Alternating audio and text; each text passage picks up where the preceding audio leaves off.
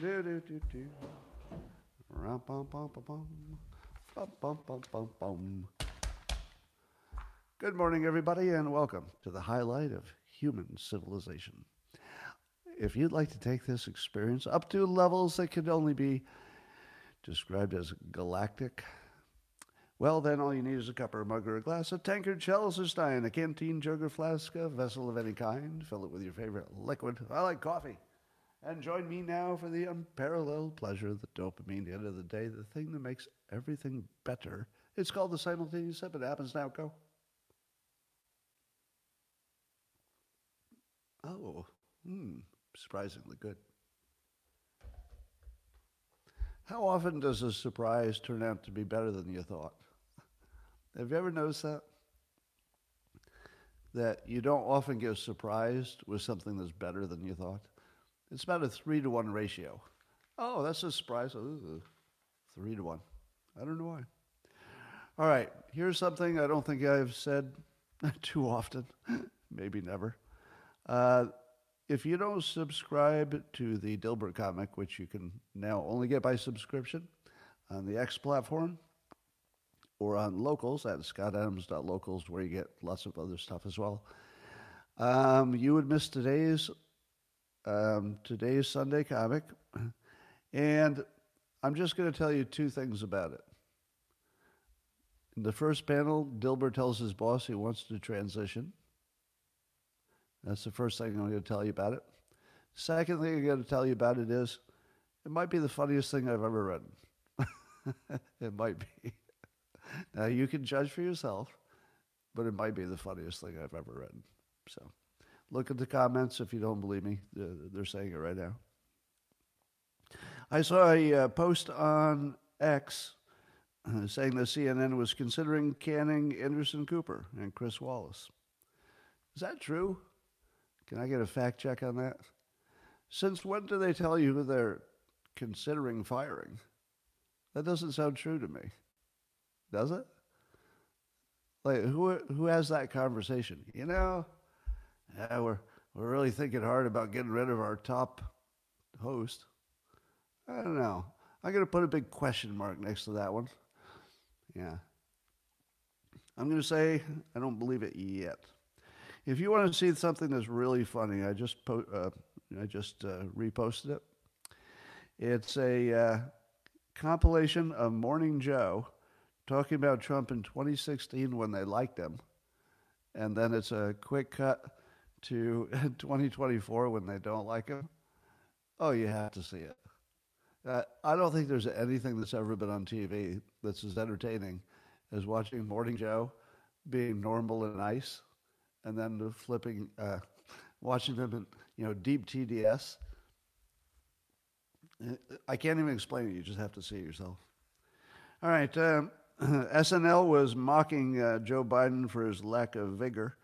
The funniest line was one of the characters said he had a grandpa monkey grip. Grandpa monkey grip.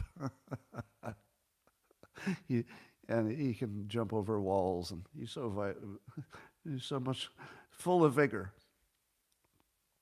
So what does it tell you when SNL, I just combined CNN and SNL, but what does it tell you when SNL is openly mocking one of the candidates and it happens to be a Democrat?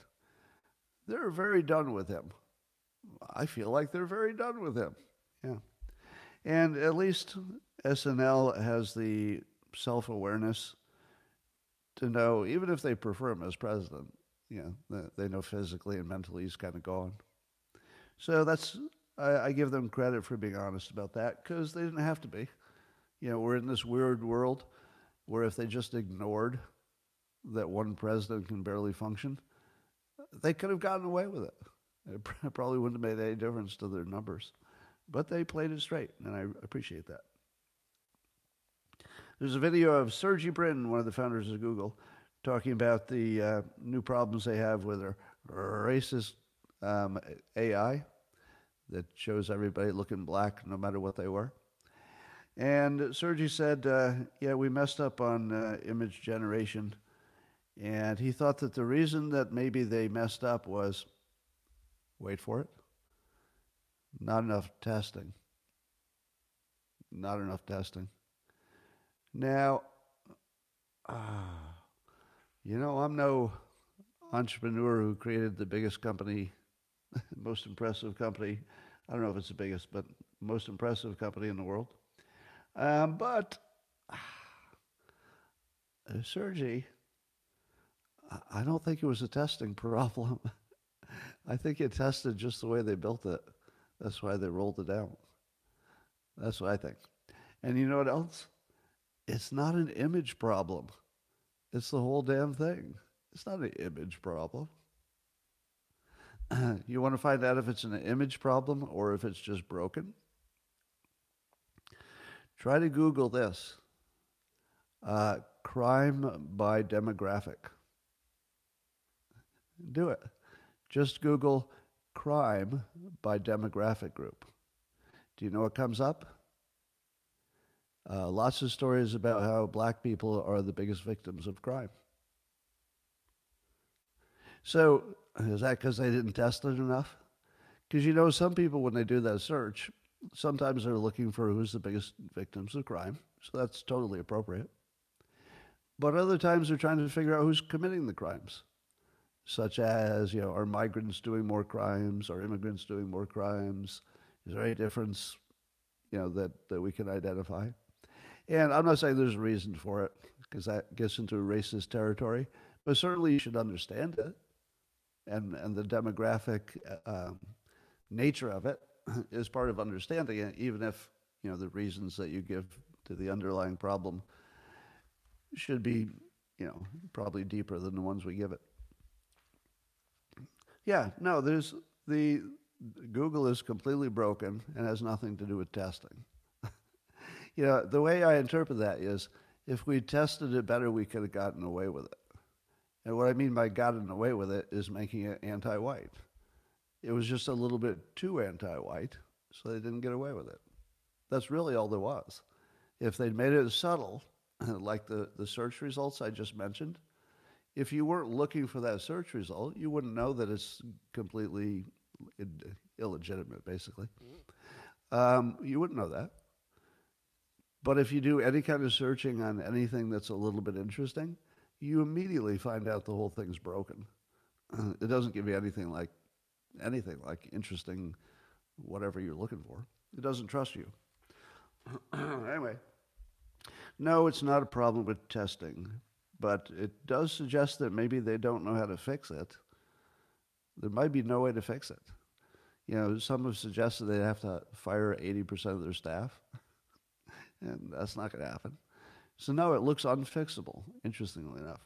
Now, here's a real question. Is it possible that AI could ever replace Google as a search engine? Because doesn't AI just sort of use Google? I mean, you still need the basic search engine, and AI just sits on top of it, right? So I don't think that AI can replace it. And does anybody have any data that's not corrupted that way? I don't know. So I don't know. I suppose that Google will continue being the brain of the world. Now, you're completely aware that if Google decides that the president should be X or Y, they get to decide, right? In our current system, whoever Google decides to make president, they can just change the algorithm and make him president. Did you know that? Now, it might not work in this specific case because Biden is just disintegrating in front of us. That might be the special case. But if the election was supposed to be close, then Google decides, or mail-in ballots decide. The only thing that doesn't decide, for sure, is the voters. I think the only purpose for voting is to create the illusion that it was close so that whatever the bad guys do to rig it, it won't be so obvious it was rigged. So I think the only purpose of voting at the moment is to hide the rigging. Would you agree? Well, let's see what Tucker says. Wall Street Apes had this post. So Tucker was talking about the CIA controlling elections. And I'm just going to read his whole 4-paragraph thing. And I want to see if this matches where you are. All right, is this where you are in understanding your world? So Tucker says, the fact that CIA is playing in domestic politics, and actually has for a long time, is shocking. You can't have that. The reason I'm so mad is I really believe in the idea of representative government, acknowledging its imperfections. But, like, I should have some say. I live here. I'm a citizen. The fact that they would be tampering with American democracy is so outrageous to me, and I don't know, why is only Glenn Greenwald mad about it? Now, that's what I say.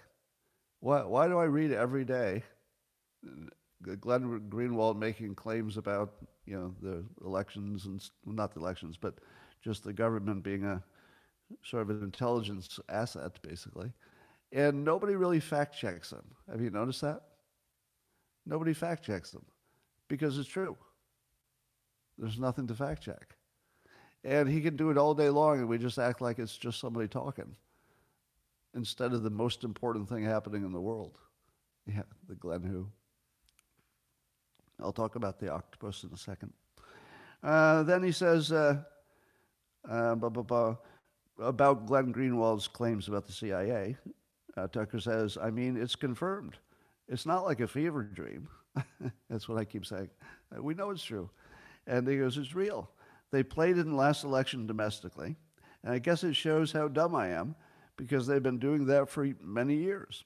The guy who took out Mossadegh lived on my street. I'm one of the results. CIA officer, what? I don't know what that means. So, I mean, again, I grew up around this stuff, but I never really thought I never reached the obvious conclusion, which is that, wait for it, here comes the obvious conclusion, and see if this sounds familiar to you. The obvious conclusion, which is that if the U.S. government subverts democracy in other countries in the name of democracy, it will over time subvert democracy in my country. Why wouldn't it? Does that sound familiar? That's what I've been saying for a while now. If you create an entity who become really good at overthrowing countries, and they do it 80 times in a row successfully, I don't know how many in a row, but 80 times successfully, they're going to overthrow your country because they can. And they will come up with a justification because they can. They came up with justifications for all the other countries. They don't do it without some kind of cover story. So all they need is a cover story. That's the easiest thing in the world. Oh, the other one's a dictator. Better overthrow the country. Save democracy. Yeah. So I remember, do you remember when you first realized that we didn't live in a republic, and maybe we hadn't for a long time? How many of you remember, like, the moment you said, oh, this was never even real? In my lifetime, I don't know if it was ever real. Maybe when I was 2, maybe during Eisenhower, maybe, I don't know. But I don't feel that I live in anything like a republic or a democratic republic. How many of you feel like you're living in a republic? Like it's actually the will of the people, and it's imperfect, but it's basically good. Yeah. Now, I wonder if any Republicans feel they're living in a republic anymore. I don't know. Yeah. It's weird that could change. Well, I started watching, I haven't finished yet, the Netflix series, a new series called The Octopus Murders, and I can't entirely summarize it for you because it's so complicated. There are a lot of names involved, but that's part of the story. The octopus is all the names involved. So the basic idea is that there was some guy that they think was CIA connected who was doing all these ops around the world.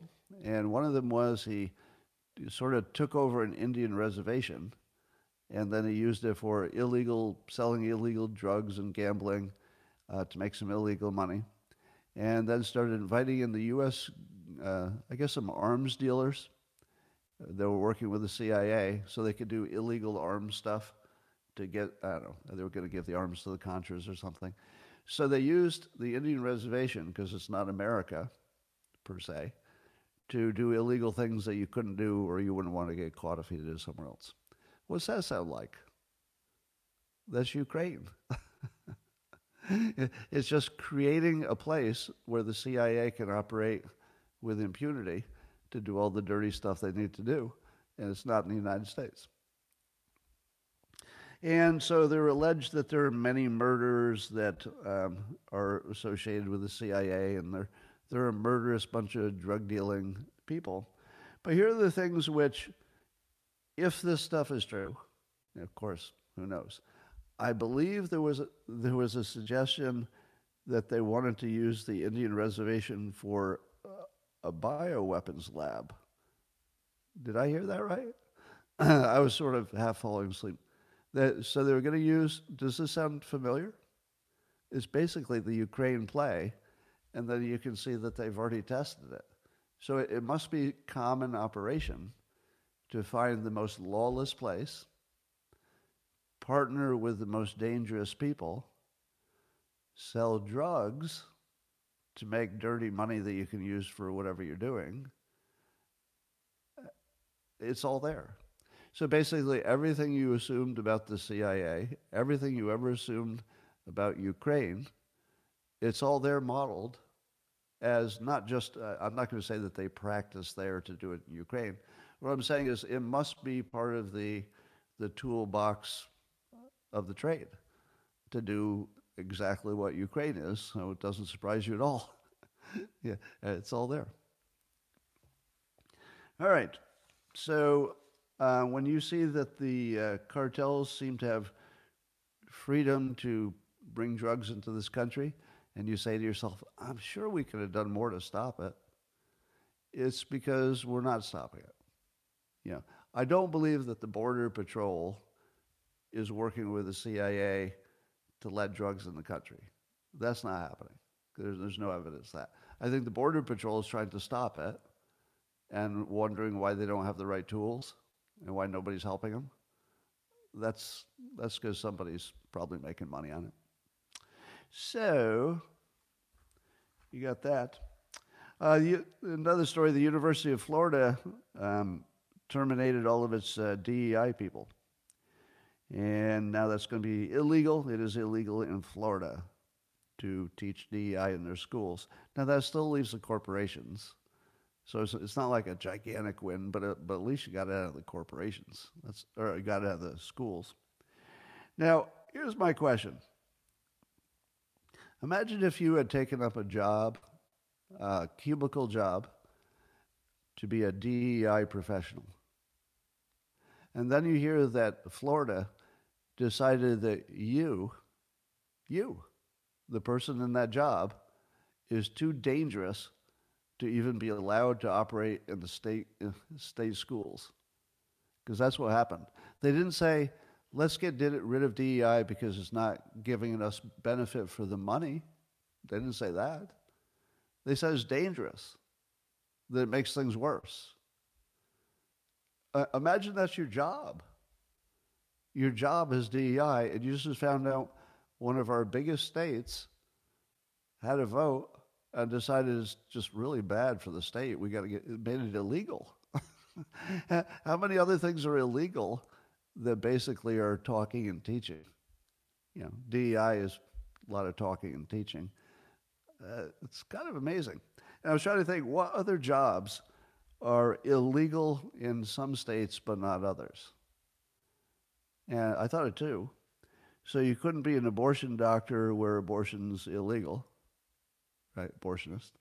And you couldn't have a weed dispensary. Couldn't have a weed dispensary. Is there anything else? Yeah, not that they have anything in common, but just imagine being in a job that was some major state thought about it hard and said, you're bad for the world and we're going to make you illegal in our state. Oh, prostitution. There's another one. Yeah. Anyway, so here's my question. Could Trump ban DEI in the country by executive order? Could you ban DEI nationally in corporations, not just government entities, but corporations. Could you ban it by executive order? Now, my understanding of executive orders is very thin, but what I think it means usually is there has to be some existing laws on the books, or it would have to be, right within his job description somehow, I guess. But he can only interpret existing things. Is that right? An executive order is not a new law. It's a new way of interpreting some existing law, right? So is there any existing law that would allow somebody to do an EO, executive order, that would ban it nationally? Well, it would be a health emergency. There we go. Civil rights. Civil rights. I would think civil rights would be sufficient. But I might have a better one coming up. I'll make you wait for it. Well, I won't make you wait for it. Maybe I'll just skip right to it. I asked Google, so you have to question it, whether you could sue somebody for brainwashing. Is it illegal to brainwash somebody? That's kind of interesting, because where's the dividing line between just influencing and brainwashing? Well, I would say it's this. If you're influencing somebody, just to vote for your candidate, we accept that. That's good. If you influence somebody to buy your product, we're okay with that. We don't call that brainwashing. But suppose you influence somebody to do something that's clearly damaging to them, personally. What would that be called? Well, I would call that brainwashing. And I would think that that would be illegal. So if you're brainwashing somebody else for your own benefit, and there was no benefit to the brainwashed person, I would think that you're doing something illegal. So I looked it up, and let's see. It did say that if you inflict emotional abuse on people, emotional abuse could be the trigger for the brainwashing being illegal. If you just brainwash somebody but they were happy about it, you're fine. If you brainwash them and they're in great mental distress because of it, that feels like you actually attack them. It's basically assault. And here's what I'd like to see. I'd love to see maybe Republicans sue the DNC, the Democrats, and sue the Biden administration for brainwashing black Americans into thinking they're victims. Now, here's the argument. The argument is that we know very well that if you tell somebody they're a victim, they'll have a less good life. Would you agree? I think 100% of social science would agree that if you tell somebody they're a victim, in the normal course of things, I'm not talking about somebody who's literally a slave. You could tell them they're a victim. Maybe that's better than not. But in the normal course of, people just living and thriving in our society, if you took one group of them and you brainwashed them into believing they were the victims, you would be doing tremendous damage to them. Personally, psychologically, economically, socially. You could actually decrease their ability to reproduce. Literally.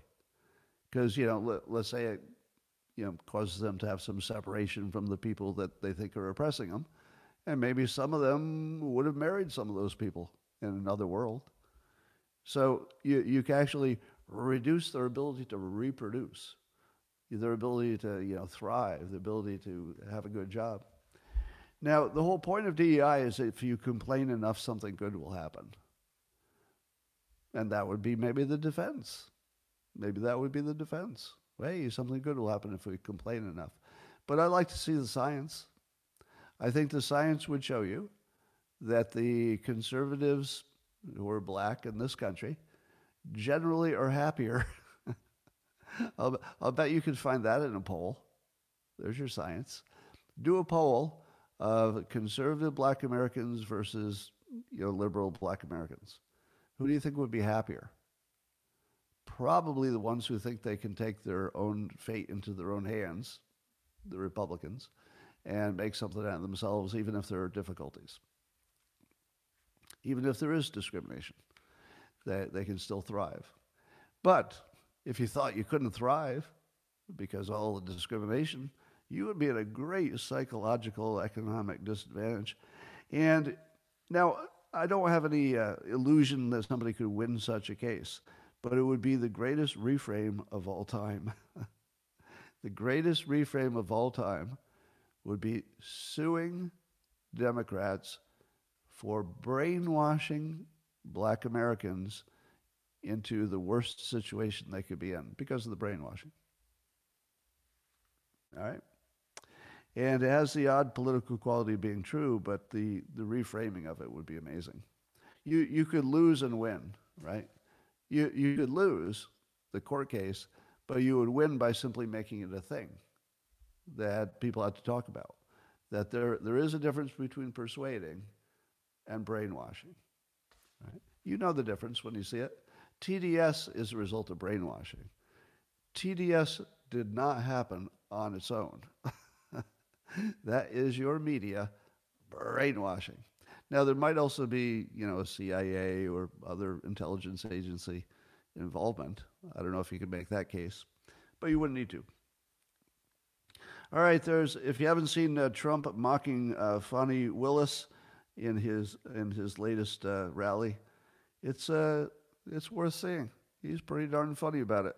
He does say emotion. I'll paraphrase, but he was talking about the boyfriend Wade.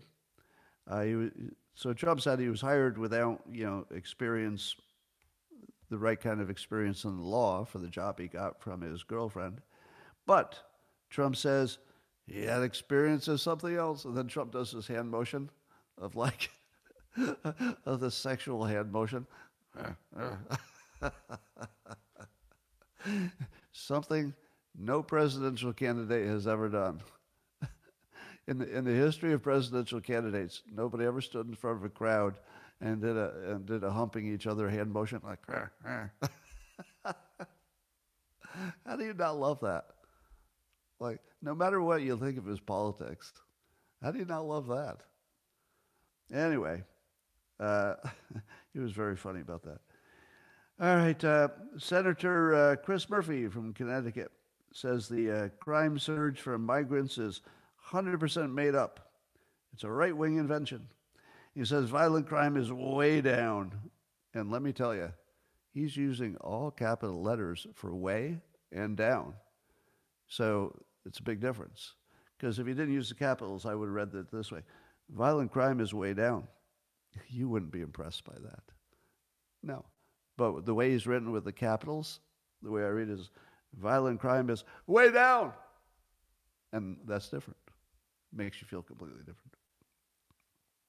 He says the drop in urban murders this year was the largest in the nation's history, and that the data shows that migrants commit crimes at lower rates than the people who are already here. At lower rates. Is that true? Well, it turns out you can prove anything with data. The data has no value. It really doesn't. It's just blah, blah, blah, my data. Can he make his case with data? Do you think that Chris Murphy, if he just had an argument with data, could he make his case? Yes. Yes. The data is completely on his side. But is it therefore his narrative is correct? No. Because I'm pretty sure that one extra death is a little bit too much. So his argument about the rate, I think, is actually true, historically. But you know what's not true? That migration today looks like historical migration. You can't use the old data to tell me what the new migrants are going to do. Now, it might be the same, but the data won't tell you that. because the data is about a certain kind of migration from a certain set of countries, and those people really, really just wanted to work, and they didn't want to get deported. They didn't come here for crime, and they actually, I believe, have a lower crime rate than the population in general. I think. I could use a fact check on that. But I think historically, people really wanted to stay off of law enforcement's radar and just work. So they actually did have a lower crime rate. Um, yeah. So that could be true. But it could also be true that any extra deaths are too much. That's just a different way of looking at the same data. Now, are we bringing in the same kind of migrants or immigrants that we used to? It looks like no. There is certainly a suggestion that the Venezuelan criminals got out of jail and ran up here. The very thing that Trump said might happen actually happened, it looks like. Now, if they're entering the jails, I would imagine that there would be some locations where the crime goes up. Maybe. So be careful of all the assumptions about data. You can prove anything you want to with the data, but I do want to give the immigrants who are already here a little bit of respect, if you don't mind. How about a little bit of respect for the immigrants who are here and just want to work and just want to be Americans? I'm seeing some of you saying, no respect. Really? No respect for somebody who loves their God and their family, and they're in a bad situation, and they're willing to do what they need to make it right. And even though it's illegal to come here, what they want is to just make a good legal life and contribute to the country. You don't respect that? Because they broke a law to do it? Interesting. I would argue that you've been deeply brainwashed for that opinion. That's not a natural opinion. That's a brainwashed opinion. I hate to tell my own.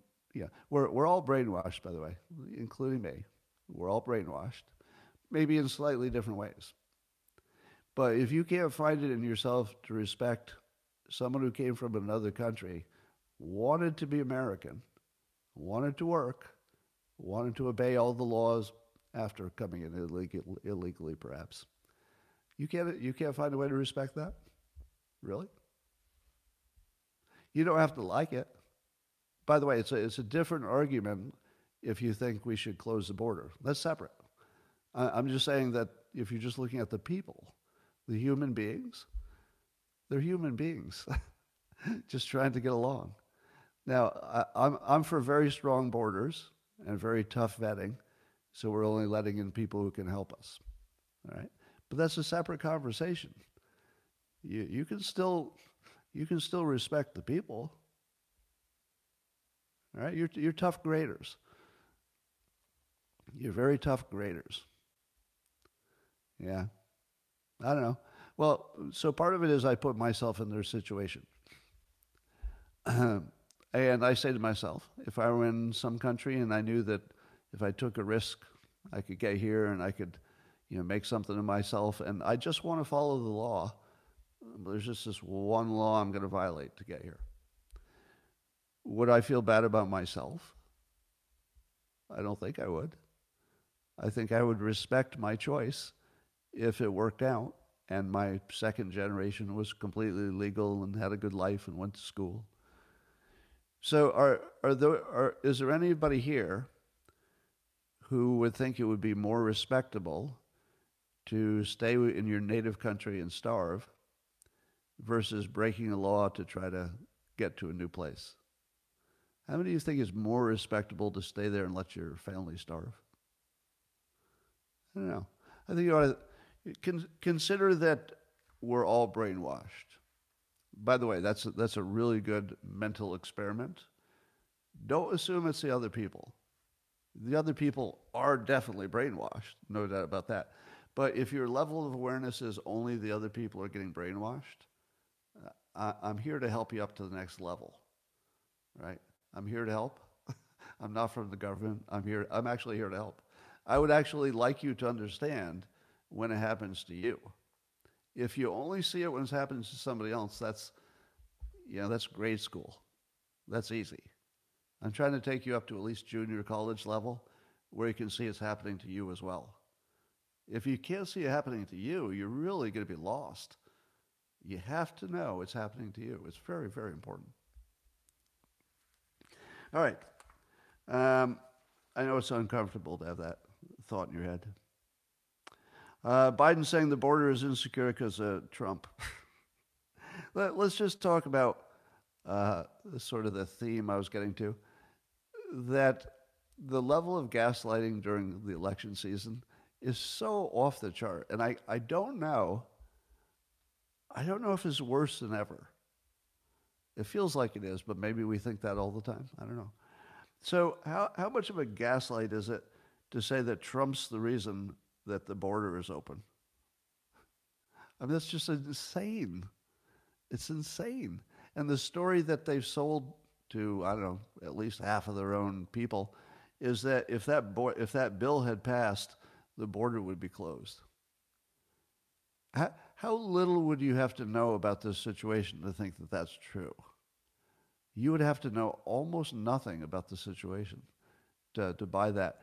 And the fact that Biden says it, and it's the standard line now, really does suggest that they know how dumb their voters are. They're really playing their voters for idiots, right? Because there's lots you could say that would be not exactly what Trump says. There's a whole bunch of things you could say, which is Trump honestly says this, we honestly say this, we think our thing is better. They can't do that.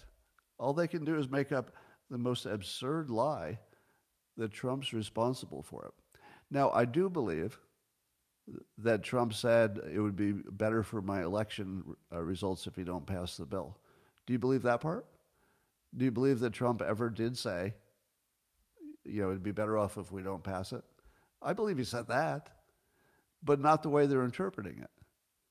It doesn't make sense to do a bad bill if it's also politically bad.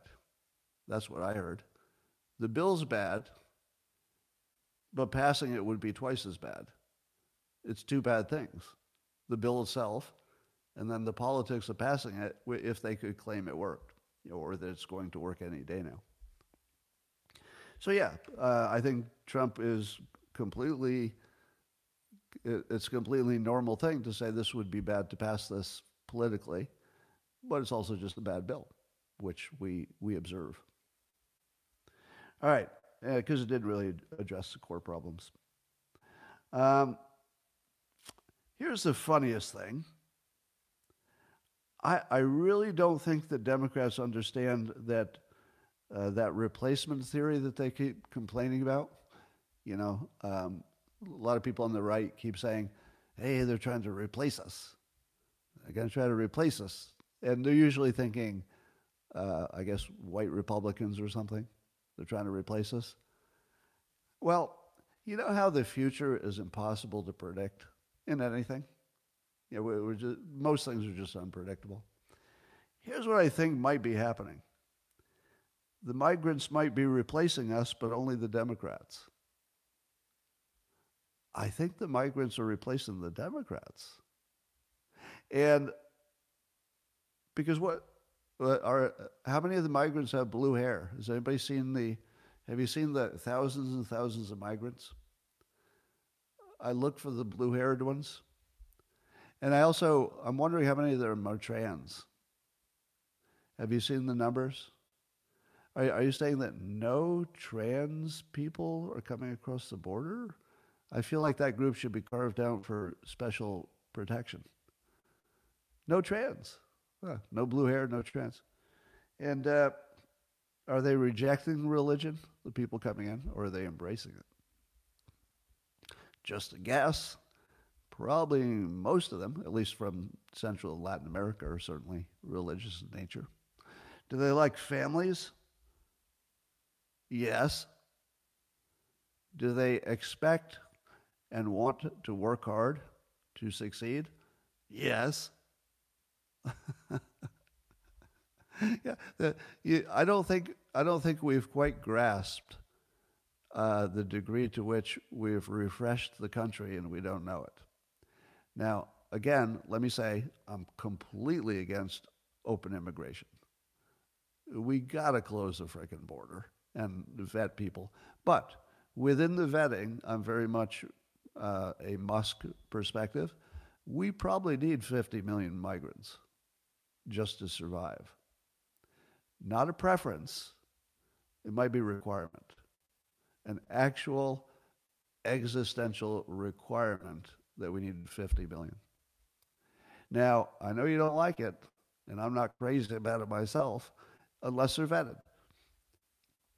If we vet them, 50 million is going to be really, really good for the country. If we get the best people from other countries, et cetera.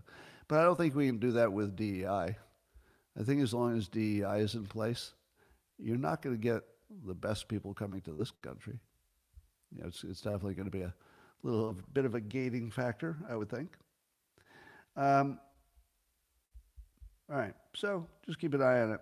And if I were the Republicans, here's what I would do. I would create a document, I might use AI, that would give a very, maybe a 3 or 4 point explanation of what a Democrat is and what a Republican is. And I would hand it out to every migrant I could find. Now, the news would pick it up, and they'd say, look what these damn white supremacists are doing. They're giving out these little leaflets to everybody, and it's telling you what's the difference between a Republican and a Democrat. Oh, and then they would talk about it. And then the other migrants would hear about it in the news. I don't know if they're watching a lot of news, but let's say. And it would just become a frame. Because right now we're allowing the Democrats, all of us collectively, we're allowing the Democrats to frame it as, of course, there are Democrats. And I do think that might be persuading people coming in that they must be Democrats. If the only thing they hear is Democrats saying, hey, we're the ones who let you in, be a Democrat, I'd probably sign up. If I didn't know anything else except the Democrats want me here and the Republicans are complaining, I'd be a Democrat if it's all I knew. And I'd probably sign a paper if they put it in front of me, et cetera. Yeah, and the NGOs are probably saying bad things about Republicans even before they get here. So suppose somebody gets here and you hand them a document that says, if you're a Republican, you like God and families and no abortion, whatever you think would get the migrant people on your side. But because you're the ones who decide how to frame the other side, you just frame them in the worst possible way. And probably that's enough. I mean, it would certainly change the equation in terms of how enthusiastic were the Democrats about bringing in new voters. If I think you could get at least half of them to register Republican with a little bit of work. Yeah, and then you use AI to translate it into as many languages as you need. So if you keep the differences between Democrat and Republican to, let's say, 4 items, one will allow the government to transition your child to another gender without telling you. Just simple stuff, right? And if there's only, let's say, 4 bullet points on each one, you could, on one document, you could translate it into, 80% of the languages they use. Just use AI. Wouldn't take you but a moment. Jonathan Turley is talking about these so-called enhanced sentences.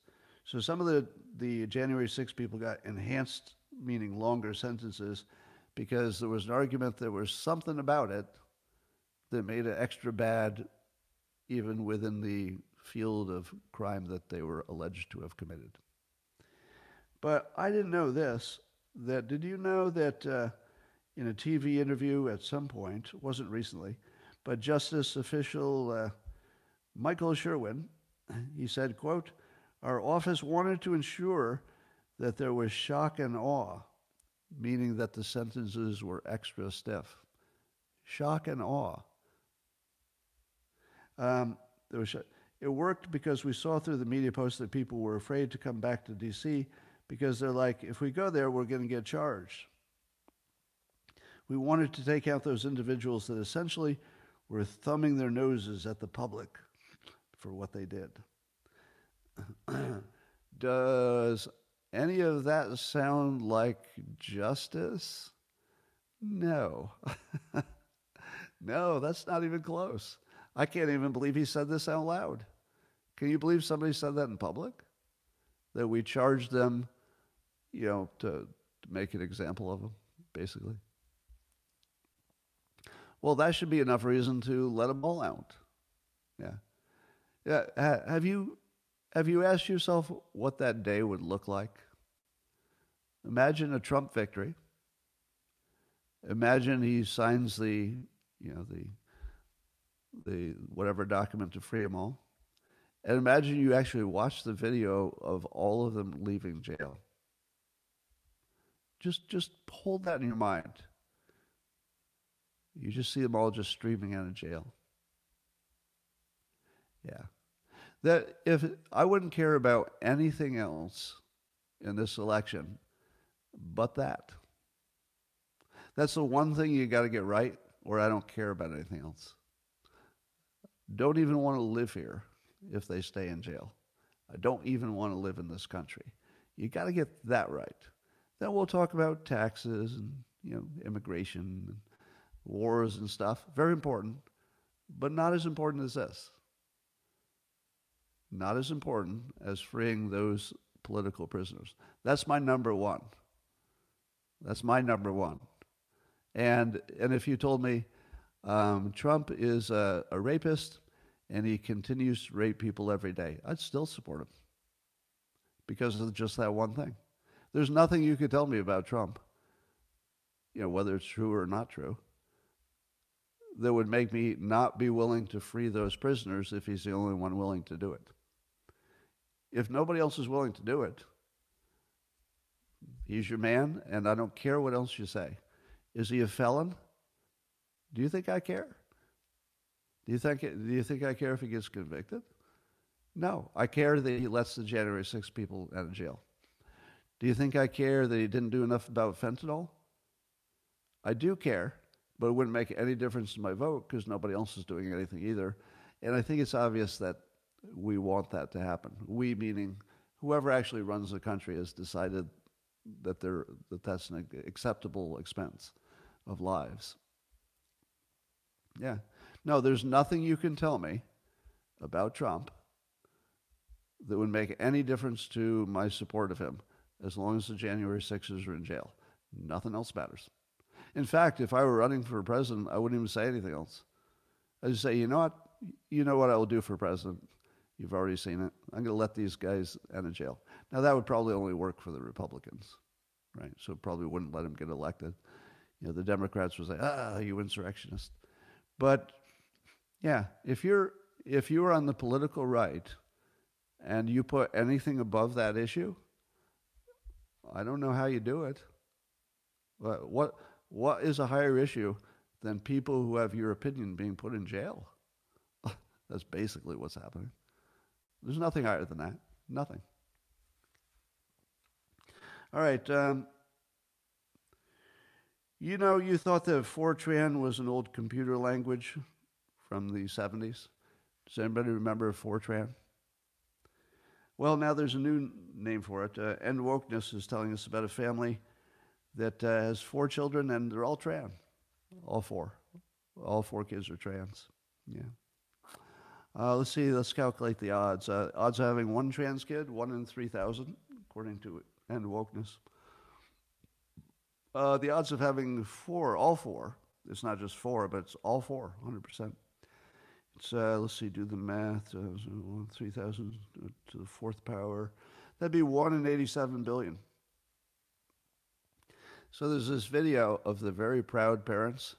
Oh my God, are they proud? That they reversed the genders of all of their children. All 4 of them. And they're beaming with pride. And they made a video because they're so proud. They'd like you to share in their glory. Yeah. And that's legal. Now let's show this story to the migrants and say, hey, if you vote Democrat, you can have this too. We can reverse the genders of all of your children. And here's the good part. We don't even have to check in with you. We can do it while they're at school. Literally. All right. Over 73% of registered voters think Biden is too old, including 56% of Democrats. And it's a new poll, but it's in line with other polls. And I love the fact that the Democrats are still pretending there's nothing wrong. We're getting closer and closer to that Monty Python skit, aren't we? That parrot is dead. No, it's not. Now, why isn't that more of a meme? All right, I challenge you.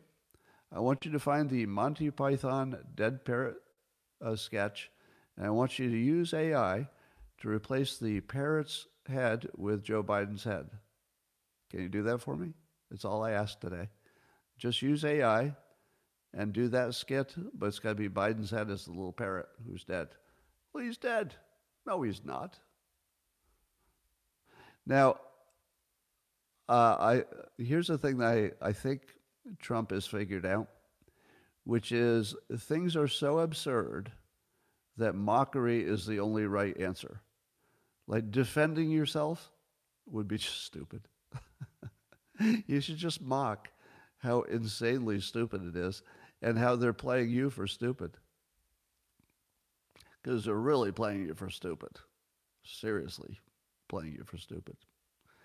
All right. There's a New York Times Siena poll that I think it was Molly Hemingway or somebody was, I think it was Molly, was pointing out that in the past it has been a little skewed pro-Biden.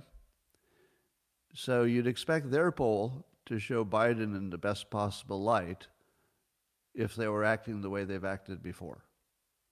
But instead, they're showing Trump would beat Biden 48-43, which is a pretty healthy margin. Because at one point, I think they had the same poll, in prior election 2020. They had Biden up by 14. Now, of course, the final vote was nothing like that. But at the final vote, they still had him up by 9. They had him up by 9 on election day. All right. So you know that they're seemingly, we don't know because we can't read minds, but seemingly they just seem to be a political poll that is in the bag for Biden. But even they have given up, it looks like, a 19-point swing since that, the biggest sport they ever showed for Biden. A 19-point swing. So, how do you explain that he's still there? Yeah, isn't it super obvious that he can't win under normal circumstances? Now, here's what's really fun. If it's true, as Tucker says, that the elections are all fake and they've been maybe fake for a long time, and that the CIA or whoever it is can control them any way they want, in a variety of ways. They can change laws about the mail-in votes. They can get Google to be more biased. There are probably a million ways they can do things. And maybe even directly with the vote, but we don't have any proof of that. A lot of strong suspicions and an inability to check. By the way, if there's ever a question and you're not allowed to check, you just assume that the election is rigged. So my understanding is that there's now still a room full of ballots that some people said were fake, that the judge simply just doesn't rule on it, to rule whether they can open the door and look at them. Now, in my opinion, there's no way there's still a bunch of evidence in a room that hasn't been removed. I don't think there's any chance that that room has something in it. But the fact that they won't unlock it, that's, I would consider that proof that the election is rigged. Would you? What do you consider proof? You know, you got your scientific proof, but that doesn't really apply. You've got your legal courtroom proof, but it's not being handled by the court. The court's ignoring it. If the court had ruled and opened that door in Georgia, I guess it is, and then we looked, you know, maybe there's something there, maybe there isn't. But then we would say, well, at least the court is doing its court thing. But if the court refuses to let you look, just, yeah, your working assumption should be, oh, that's proof. If they won't let you check, that's proof. And I think that should be the standard. So likewise on January 6th, the fact there was so much resistance to simply taking a little time to make sure, that's not scientific proof. It's not legal proof. But on a working basis for a citizen trying to understand what's true, that's proof. Yeah. If your government won't show you something about an election, that's proof it was rigged. I think that's a reasonable definition in the realm of elections as to what proof actually means. What's the word mean? Because remember, a scientific proof and a legal proof, they're not the same. We use the word proof different. A math proof is not the same as a science proof, and a legal proof is not the same as a math proof or a science proof. Three different proofs. I believe there is also a political proof. A political proof is we're not going to show you, even though it's right here, it's right behind this door, but we're not going to open it for you. And we're not going to give you a reason why we won't show you. That's a political proof. Anybody disagree? Refusing to show you something that can be shown to you because it's not proprietary, that's a proof. So if you say it's been proved, and you say this is how I define it, whenever there's a lack of transparency from the government, have I ever said this before? Citizens are innocent until proven guilty. You don't want to change that. But governments are not citizens. They're entities. The entity is always guilty until they prove they're not, because all entities will be corrupt if you can't check. Everybody knows that.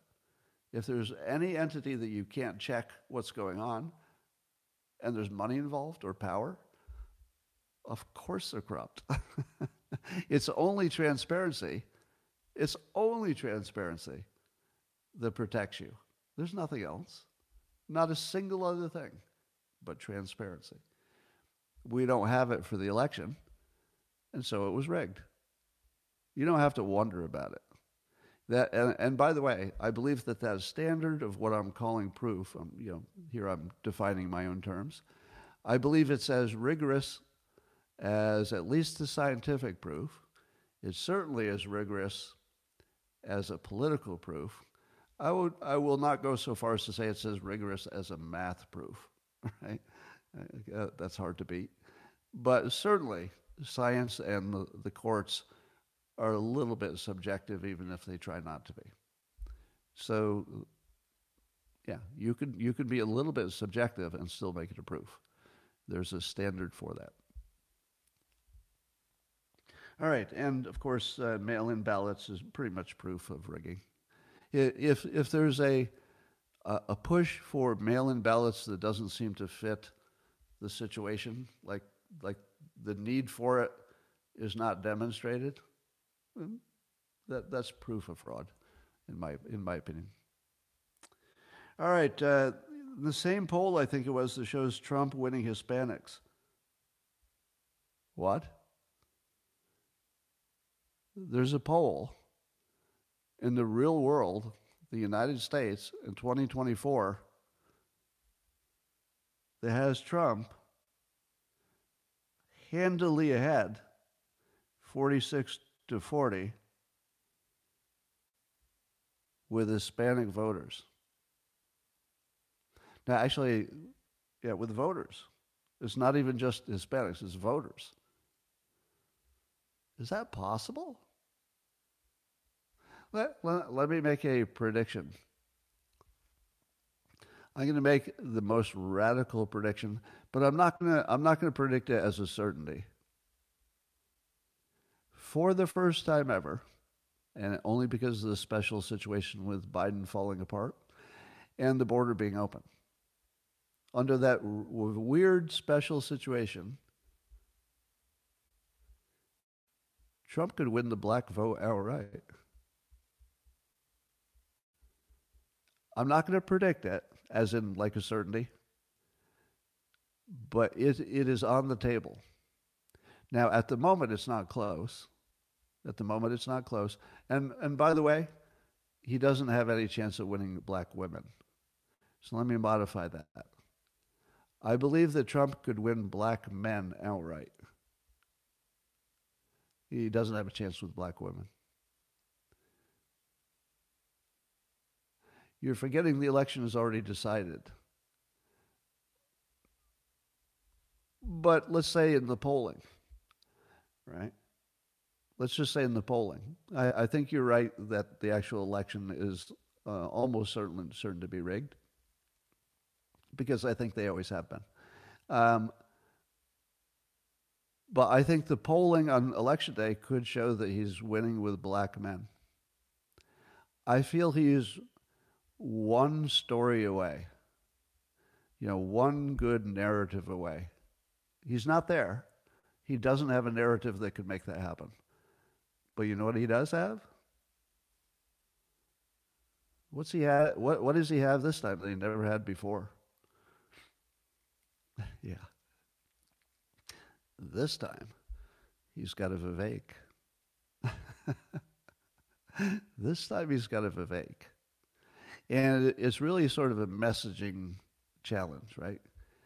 So he's got the best messaging person of all time. And, we laugh about the sneakers. The sneakers is not nothing. It's not nothing. Yeah, it's funny that, it's so on the nose. It sounds like, trying too hard or something. But somehow he pulled it off. He actually pulled it off. And here's what I think you're missing. When Trump introduces sneakers, the Democrats say, he's pandering. Is he? Or is he showing he understands a segment of the world in a way that the Democrats missed? I think it shows an understanding of Black America on a level that we haven't seen. And I don't mean, I like sneakers, they like sneakers. Not that simple. I think there's a deeper thing with the status of footwear. I've heard other people say, if you can't afford to have a mansion, you could have a little status in your footwear or your bag. So it's something like that. Yeah, and the Hillary with the hot sauce was that felt like pandering. But there's something about Trump and the golden sneakers and the fact that they were a huge success that I'm not even sure I understand. But I feel like there's something deeper than pandering that's going on there that feels like understanding some dynamic that maybe I don't understand. Likewise, when Trump says that his legal problems could help him with black voters, and then the Democrats say, you racist, are you saying that black people are defined by the legal system? And of course, it's nothing like that. It's just, do you believe the system is rigged against you? And if you feel like the system is just obviously right in everybody's face, rigged against you, you're going to have a little bit of feeling of solidarity with somebody who's also feeling the system rigged against them. Can you think of an example like that? Yeah, you just saw one. I just gave you one. I just told you that my top political thing is freeing the January 6 people. Do you think I would have been there? Do you think I would have been there beating up a cop, destroying property? Nope. Nope. No. Am I relating to the January 6 people because, hey, I'm an insurrectionist and they're insurrectionists? Nope. Am I relating to them because it's obvious that they were targeted for being white? Mostly. Yes. That's how I relate to them. I relate to them as someone who's been targeted unfairly by the system, and I relate to that. Now, let's change all their ethnicities. It's mostly white people in January 6th jail. Suppose they were all black. How would I feel about it then? Would I be able to relate? I'd be like, different problem in my situation. Nope. Same. If thousands of black, let's say Republicans, had been locked up, it's still my number one topic because I would still relate to it. The color of their skin, honestly, I don't think I thought once until today. I don't think I thought once about the fact that the January 6ers were mostly white. They're not all white. But mostly. It just wasn't, that wasn't the point of comparison. The point of comparison is living in a country where that can happen. I don't want it to happen to them. I don't want it to happen to anybody black, ever. And I don't want it to happen to me. So that's my point of, if if it ever came down to like a physical revolution, I want on my side the people who think like me. I don't need on my side the people who look like me. I want them to think like me, right? Then you're on my team, when things get dangerous. All right. So here's another thing we could mock. So the Biden administration is limiting the natural gas production, I guess, in this country, but not so much the drilling of the oil, which is interesting. I don't know how they explain it. But the idea is that, natural gas, you could find some substitutes, say the green people. But then the lesser green people say, gas is cleaner than whatever else you're using at the moment. So why wouldn't you use the cleaner alternative? Well, it turns out that analysis is not very straightforward. Because when you're looking at substitutions, you can never know exactly who substitutes what for what. So it's not entirely clear that limiting natural gas even helps you for CO2. Because limiting that, people might substitute something worse, but they also might substitute something better. And it might be different in a different country, right? So somebody might try harder to do solar, but somebody else might just say, well, I better burn coal because I don't have time to build me a solar plant. So economists can't really sort this one out. I think it's an easy one. I think you sell the natural gas until you got a better idea. To me, it seems straightforward, but I would take it from, let's say, a pure manager perspective. If you knew at the moment it was better than the alternatives, I'd probably do it and try to figure out something later. But here's my question. Since you cannot use math and economics to support limiting natural gas, because it's a questionable proposition economically and even CO2-wise, would you say that the Biden administration is following the science? Their entire thing is follow the science. So don't you think that they owe us an analysis, perhaps a model? For climate change, they like to use models. They should produce a model that shows here we are cutting the natural gas, and here you can see how this follows through to reducing, this line on CO2. If that's their argument, and their whole deal is you got to be compatible with science, why don't we hold them to their own standard and make them compatible with science? Well, it's because they've been gaslighting, and they've never been compatible with science. Because you know what is not a science? Models. Everybody who thinks that a projection model is science has really been brainwashed. It's closer to the opposite. Yeah. Do you think that I could create a model? Or here's a challenge for you. Would you bet $1 million against my claim that I can create a model that will predict the GDP of America in 10 years? So that's my claim. I can create a prediction model that will hit the GDP of America 10 years from now on the same date. Who would bet against me? It's easy. Do you want me to tell you how I can do it easily? And I know you're thinking, hey, nobody can predict the future like that. I could create a model that I would bet $1 million will be right. Do you know how I would do it?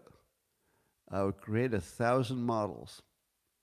Every one of them would be, off by a tenth of a percentage point. And then I would give you all 1,000 models, and I'd say, in 10 years, I'm going to tell you which one of those was right. And then I'm going to claim that I created a model that predicted it. And you know what? It would be true. Because that would be the model. You had it for 10 years. I'm pointing to it. It's the exact number that is the reality.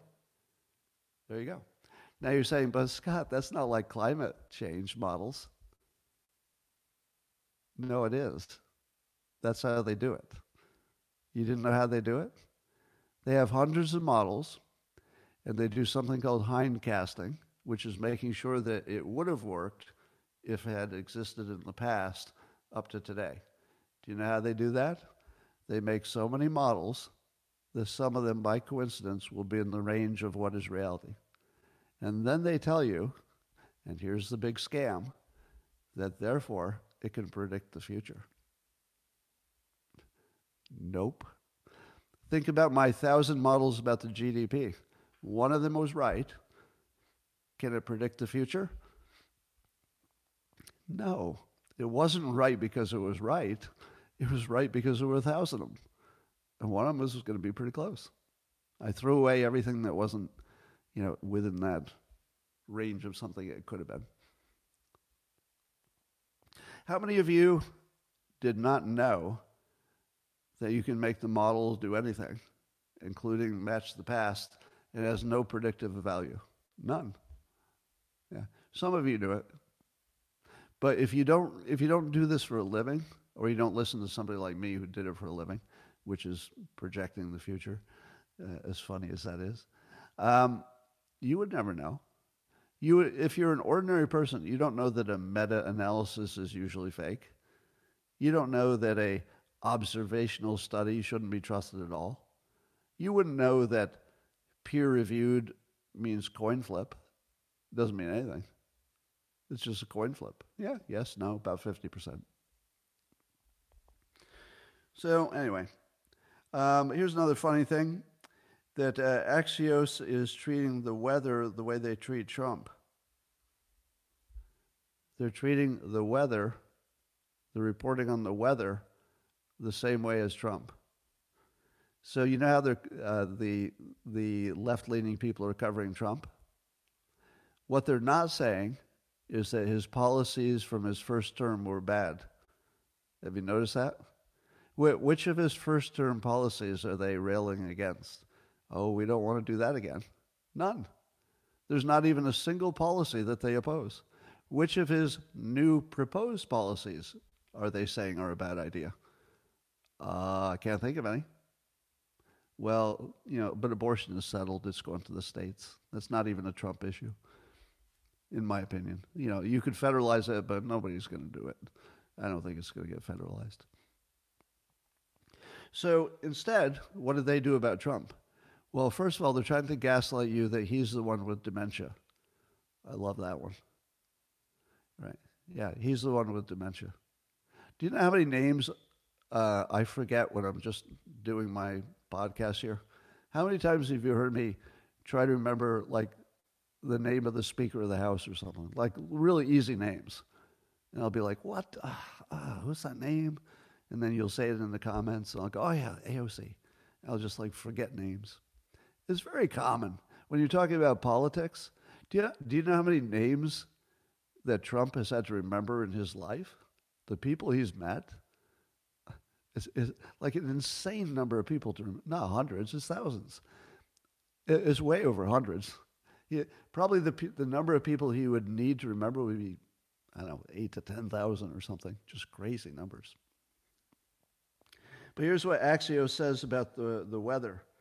February's extreme weather event did some bad things. What do they call Trump? Extreme MAGA. Because there's nothing wrong with the MAGA. So you call it extreme. What was wrong with the weather? Well, apparently the cold weather doesn't really match the whole global warming thing. You know, even though I know climate change could be extremes in either direction, but it doesn't fit the narrative so well. So they just say it's extreme. They're actually insulting the weather the same way they're insulting Trump because they don't have a better thing to say. Extreme. If they start saying that the weather is chaotic or possibly white supremacist, I guess that's where we're heading. That weather, have you noticed that the snow? Always white. Yeah. The snow is too white and too extreme. Yep, they only have one set of things to say. And I have a prediction. My prediction is if it rains hard on election day, Axios will report it as a coup. All right. That's my joke of the day.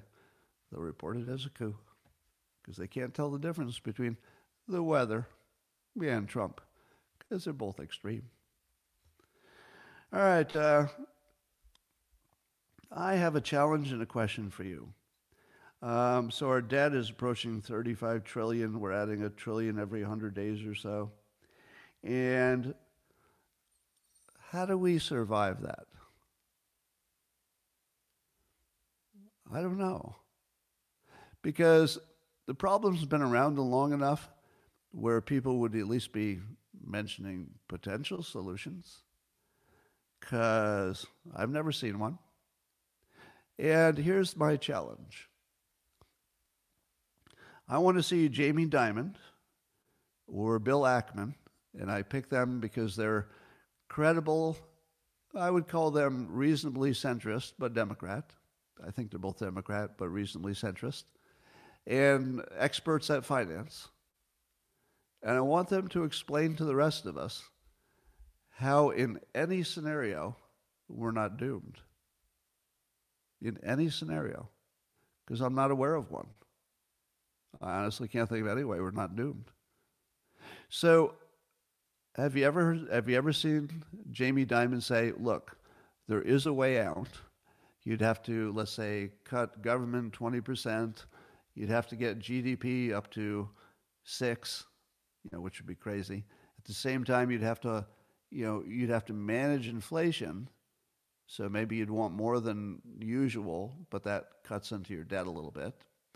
So if you do these 3 things, you might be able to, reduce the rate of growth enough that we can survive.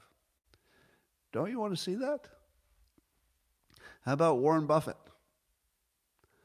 Can Warren Buffett explain to the public, oh yeah, there is a way out. It would be very, very hard, but if we do the hard things, we can actually do it. I don't think there's a hard path. I believe there's none.